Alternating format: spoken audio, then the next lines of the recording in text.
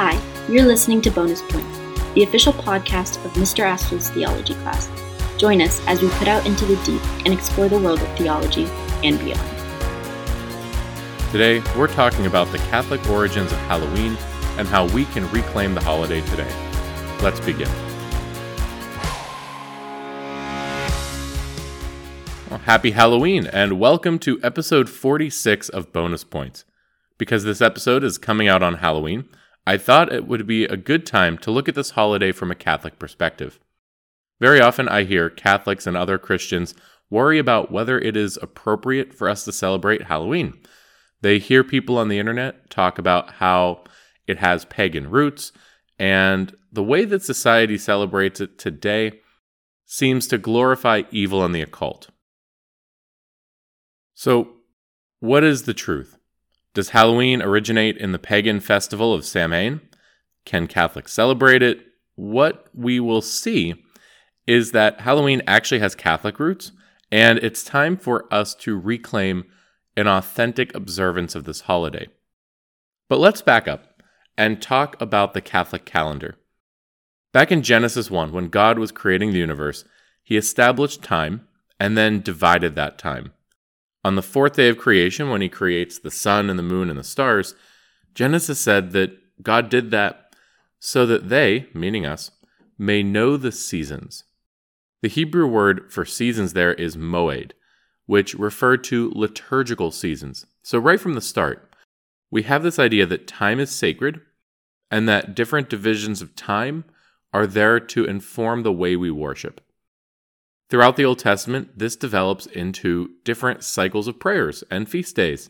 So not only do you have prayers at certain times throughout the day, but you have the Sabbath to punctuate the week.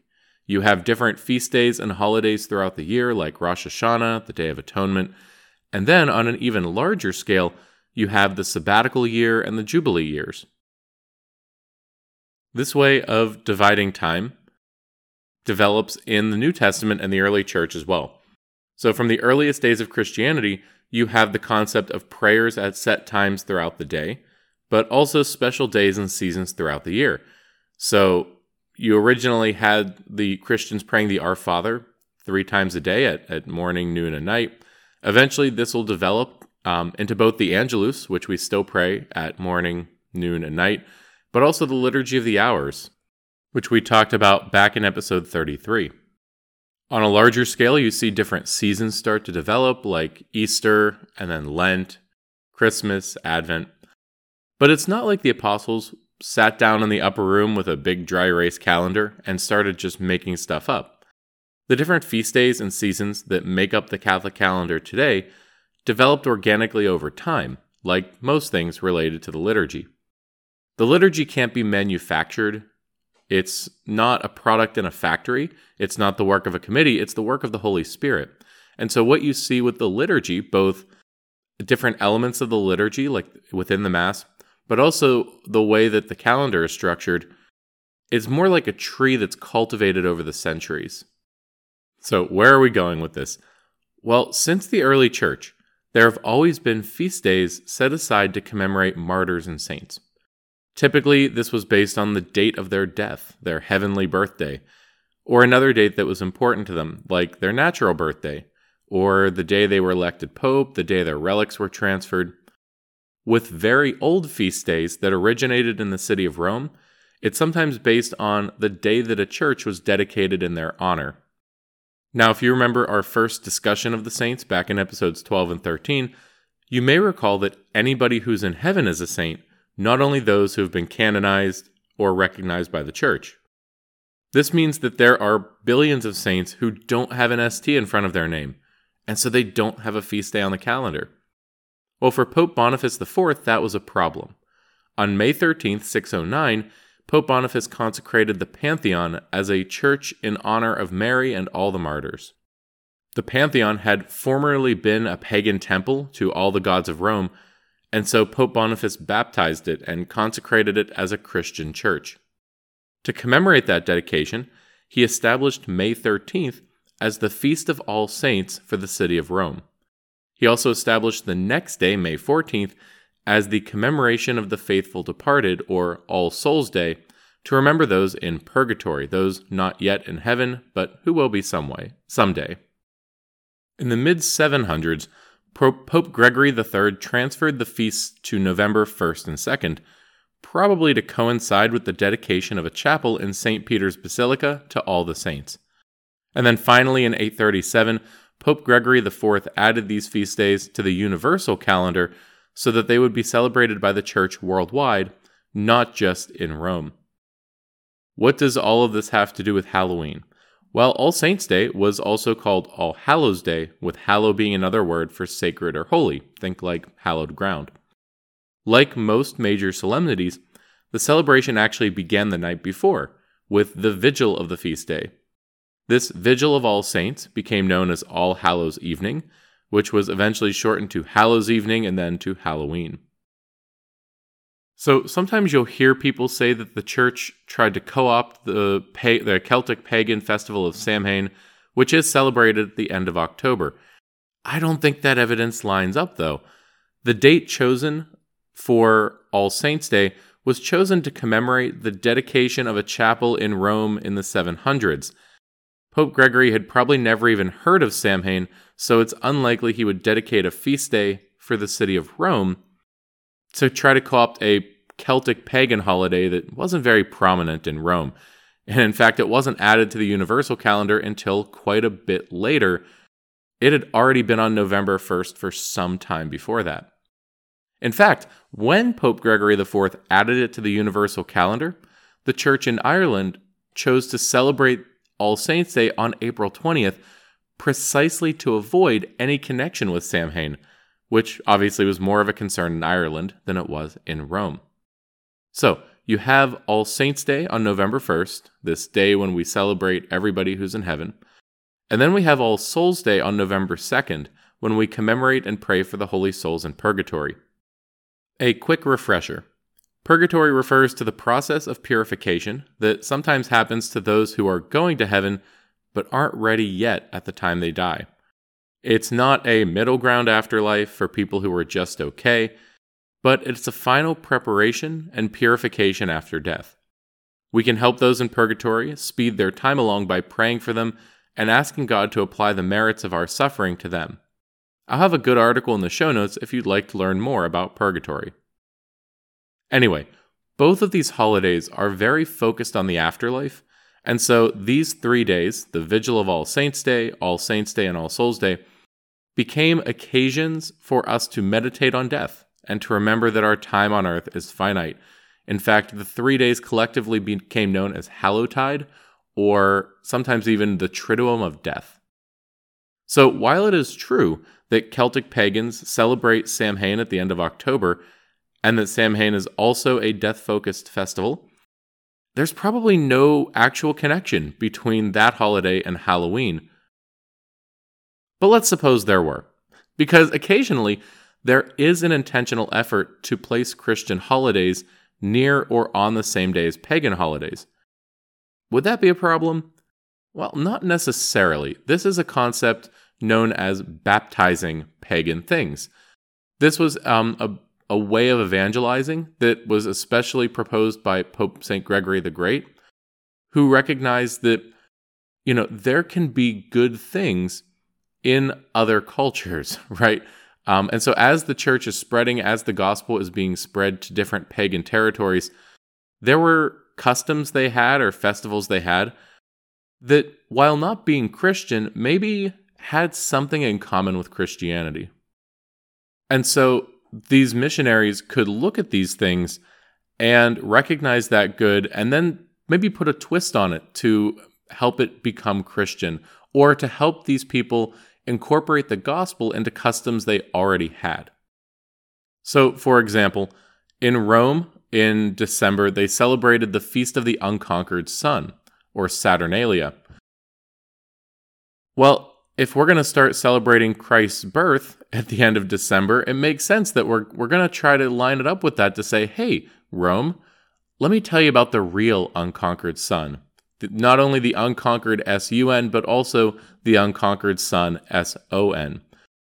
I also do think there is good evidence to place the birth of Jesus at the end of December. I don't agree with those who say that he must have been born in the spring, but that's probably a topic for a future episode. In any case, this concept of baptizing pagan customs is essentially a way of taking pagan customs and Christianizing them and incorporating them into the church, because the word Catholic means universal, right? And so even though there's one faith, the way we practice that faith is going to vary from culture to culture, and sometimes those practices are informed by those cultures. It's a process called enculturation. So I don't think that there's a very strong connection between Samhain and Halloween, but even if there were, I don't know that that would be a deal breaker. So let's talk about some different Halloween customs and maybe where they come from, because Halloween, as it developed in America, is really a mix of a couple different European traditions, because you have, different immigrant groups coming to the US and they're bringing their customs with them. So it ends up as a mix of, yes, some practices from Samhain, but also some practices from Catholic France and Protestant England. And it just becomes, of all the holidays we have that are more distinctly American or maybe became more prominent in America, I think Halloween is a fantastic melting pot holiday, because the different traditions that are now celebrated almost universally by Americans actually come from a wide variety of background sources in Europe. And they kind of get added in or mixed into the way we celebrate Halloween as these different groups become more prominent in America. So we're going to look at 3 different Halloween customs. The first one is the idea of wearing costumes, and then we will talk about trick-or-treating, and then finally, jack-o'-lanterns. And what we'll see is that at least 2 of those 3, while they may have originated from multiple sources at once, there's also kind of a Catholic background there. So let's start with costumes. If you go way back to the days of the plague, death is on the mind, right? Everybody's focused on death all the time because you're in the midst of the plague. And so different forms of art began to emphasize death. And so there was a particular style of painting or genre of painting. I don't know is that the right word for paintings, genre? Particular kind of painting that became popular called the Danse Macabre or like the macabre dance. And these paintings depicted a bunch of people, usually representing a variety of different professions. So you'd have like a bishop and then a farmer and then other professions. But they would all be like in a line dancing their way to death, being led by like a skeleton or the Grim Reaper or something. Because this was a way of taking this experience of widespread death and destruction and turning it into art. So you had these paintings where it would show a bunch of different people wearing clothes to represent a bunch of different professions, and they would be, having a good old conga line towards the afterlife. You also, later on, you have this practice of the tableau vivant, which is where people will dress up and act out paintings. And this was a popular kind of painting to do that with. So you would have people dress up as a variety of different professions and backgrounds and states of life and get together and like reenact these paintings, these spooky paintings. And that's one possible origin for why we wear costumes in the context of Halloween. Now, there are other cultures that had some sort of costume-related festivities associated with the end of October. So this is one of those customs where it probably originated in several different places separately and then kind of all came together. But at least one of those origins was a distinctly Catholic way of responding to the horrors of the plague. What about trick-or-treating? Again, this one kind of has 2 different origin stories. I think they're both kind of fun. And so I think that's cool. That's fine. The older one, again, goes back to like maybe the medieval era, and it was a practice called souling. This was a practice that went with All Saints and especially All Souls Day, where kids would go door to door and offer to pray for the dead in exchange for some sort of treat, usually a spiced cake called a soul cake. You can see how that would lead to trick-or-treating, right? Where you have kids go door to door and offer to do, or in our case today, not do something in exchange for a reward. Call it bribery, call it extortion, call it whatever you like, but it works. Another origin story for trick-or-treating goes back to Protestant England in the wake of Guy Fawkes Day.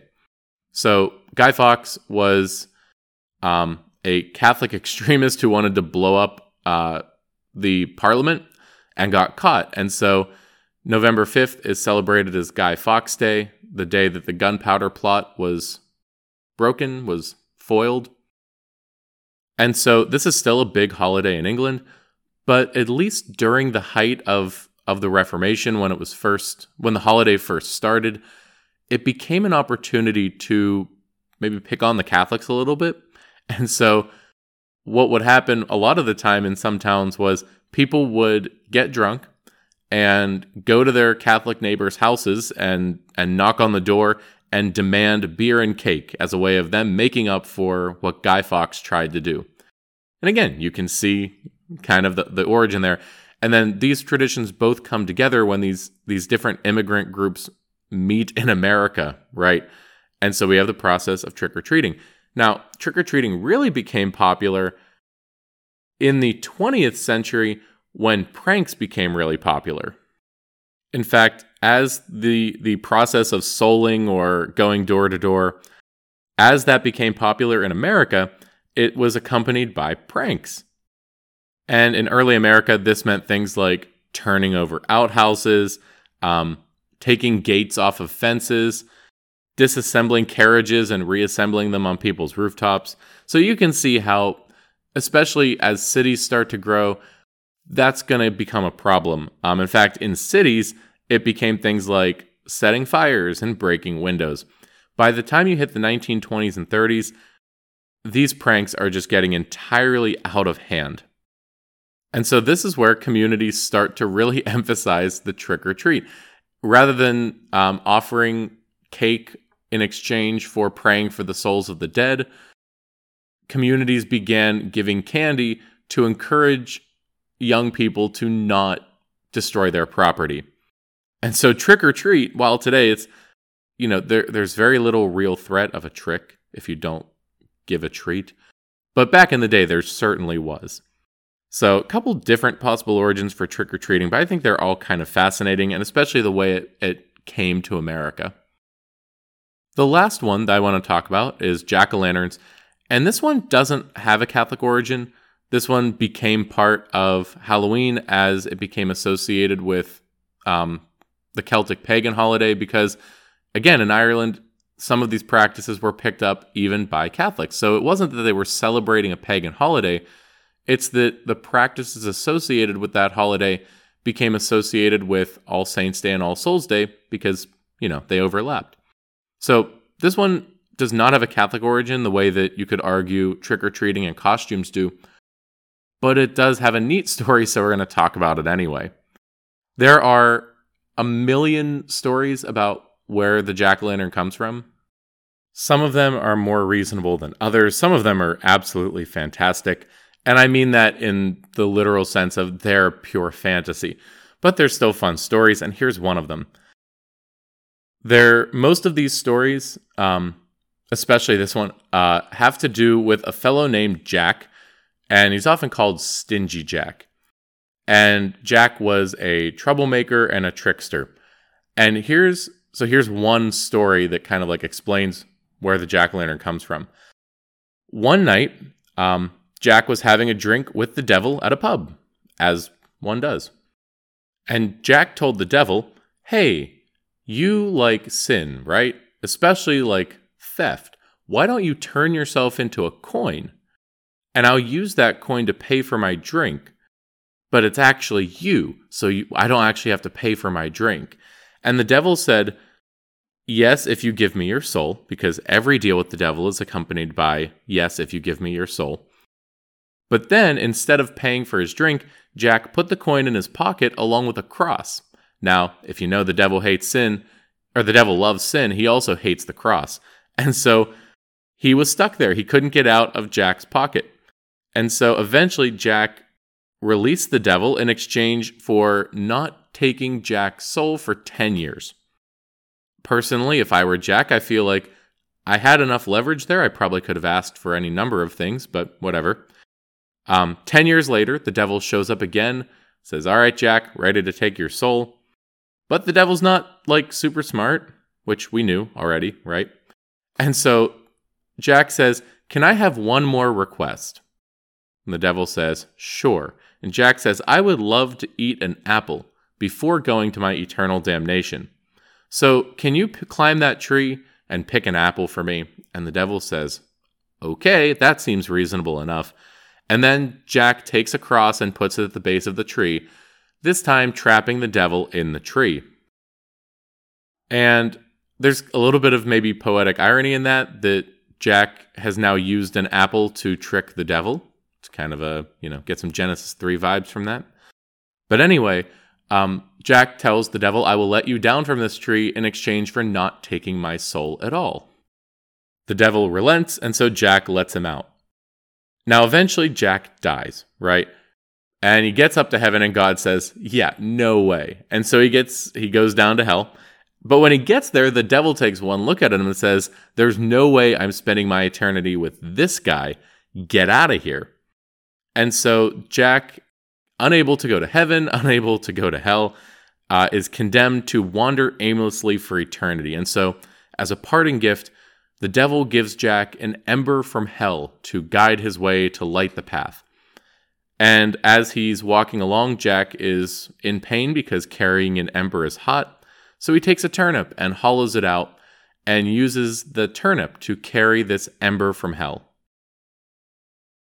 And this is how the idea of a jack-o'-lantern really started. Because originally it was turnips. Back when it was in Europe, you would carve faces into turnips and put lights in them. It comes to America and people start using pumpkins because pumpkins are more plentiful than turnips and much easier to carve. So there you go. I don't know how much of that story, well, I don't want to say based in reality because I don't think the devil would be making deals like that. But I don't know where that particular story comes from, but it's entertaining at least. So finally, how do we celebrate an authentically Catholic Halloween? If we've been saying this whole time that Halloween has all these Catholic roots, that even the name of the holiday, the reason it's where it is in the calendar, and many of the customs, if we're saying that there's so much of a Catholic background here, how do we reclaim it? Because it seems that Halloween has been secularized, much like Christmas and Easter have, but that there should still be an authentically Catholic way to celebrate this Catholic holiday, this Eve of All Saints. I would like to propose 4 things to do, if not on Halloween, then in the context of Halloween, All Saints Day, and All Souls Day. Ideally, maybe all of the above, right? The first thing, and one of the more important things, don't glorify evil and the occult. One of the things that secular Halloween tends to do is it glorifies evil. It glorifies the devil and demons and the occult. And people are breaking out Ouija boards at Halloween parties like it's a party game. It's not. It's bad for you. Don't do that. I've said it before. I'll say it again. Don't mess with Ouija boards. So that's step 1. We can buy into many of the parts of Halloween. We can listen to Monster Mash. We can go to Halloween parties. But we shouldn't give in to that temptation to glorify that which is evil. We never want to make evil look like good. That's the definition of scandal, first of all. But it also is going to be spiritually problematic, especially if our glorification of evil leads us into the occult. The second thing we can do is to embrace the practice of memento mori. I eventually am going to do a whole episode on this because there's a lot we could say. And I know you're listening to that and you're like, he says that about something in almost every episode. You're right. And I do have a very long list of topics to cover in future episodes. But that just means you'll get to keep listening to this for a while. Anyway, memento mori is Latin for remember death. And this is a practice that encourages us to remember that we're going to die. And you say that, and I think for a lot of people, their immediate reaction is, wow, that's morbid and weird. But it's healthy. We're not looking to death in a, we want to reject life kind of way. We don't think about death as I don't even want to say as a thing to look forward to, because we do look forward to the afterlife, right? What I mean to say is that when we talk about the memento mori, we're not saying that Catholics have a death wish or anything, and we don't want to be morbid, but it is a fact that you are going to die. That is not negotiable. That is not a possibility in the future. That's going to happen. And there's a way we can be ready for that. When you die, you will go to your judgment, and you will receive an eternal reward or an eternal punishment based on that. So it's kind of a big deal. Memento mori just helps us to keep that in mind, to keep that in focus. And I think that can, far from making us enjoy life less, I think it actually helps us to appreciate life more because it helps us keep our priorities straight. Something that I try to ask myself, especially on days when I'm stressed or, those little things start to pile up, is sometimes I'll take a step back and I'll look and I will say, how much will this matter on the day of eternity? How much will this matter? Is this even going to come up at my final judgment? And sometimes the answer is yes. Sometimes I'm faced with a moral decision, and being aware, having that awareness of death makes me realize, hey, this matters right now. This decision that you're about to make, it's going to move your soul. It's going to move you in a direction, and that's either going to be good or bad, and that's entirely up to you right now. Every decision we make, every moral decision is moving us either towards eternal happiness or eternal suffering. And that means that our choices matter. Our choices are significant, right? That it's not just an arbitrary, nothing matters, I can do whatever I want. Your choices make a difference. And when we keep that in mind, that, one day I will be dead. One day nobody will remember me.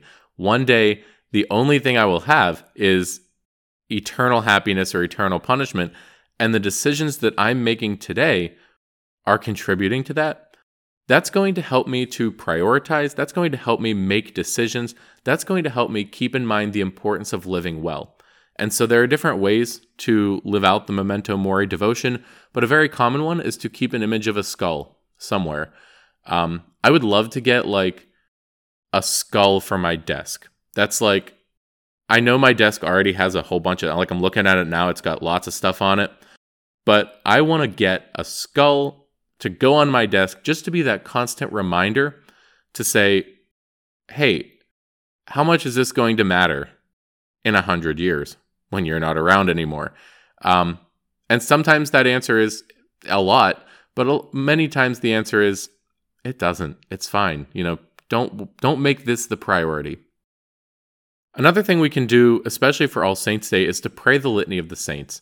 The saints are looking out for us. They're interceding for us. They're praying for us. They're role models for us.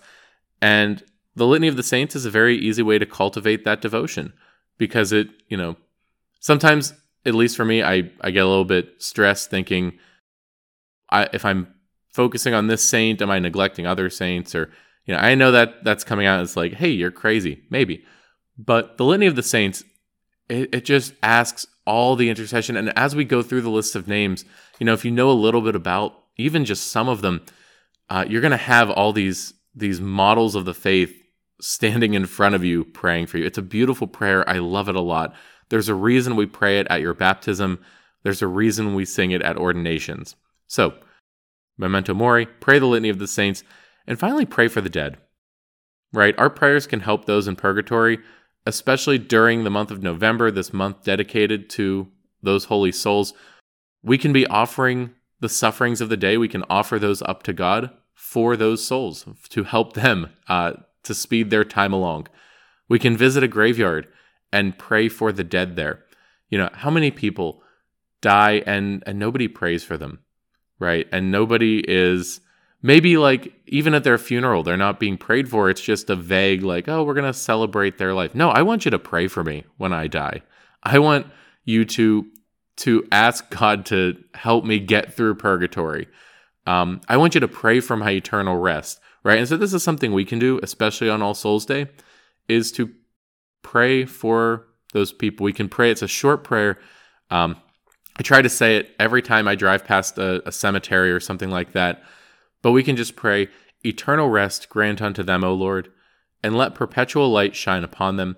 May their souls and the souls of all the faithful departed, through the mercy of God, rest in peace. Amen. Well, that's going to do it for today's episode. Happy Halloween again. A few resources I want to offer you this time. There will be an article about All Saints' Day and how it came to be, how it got on the calendar where it is. I'm including an article about purgatory if you do want to know a little bit more about what Catholics believe and why. A few articles about Halloween and Catholicism. It's going to be hard to tell the difference between them because a lot of them said the same things or there was some overlap. I'm including an article about the history of some Halloween practices that was actually written by one of the history teachers that I knew when I was a student teacher. He just started a weekly newsletter. This was the most recent one. And then I'm going to include a link to some resources about the Memento Mori devotion, specifically from one of the daughters of St. Paul who has really done a lot to popularize this devotion. I hope you check out her stuff. But for right now, that's all we have for today's episode. I'm Mr. Astle. Thank you for joining us once again as we put out into the deep to explore the world of theology and beyond. Oh, and make sure you subscribe.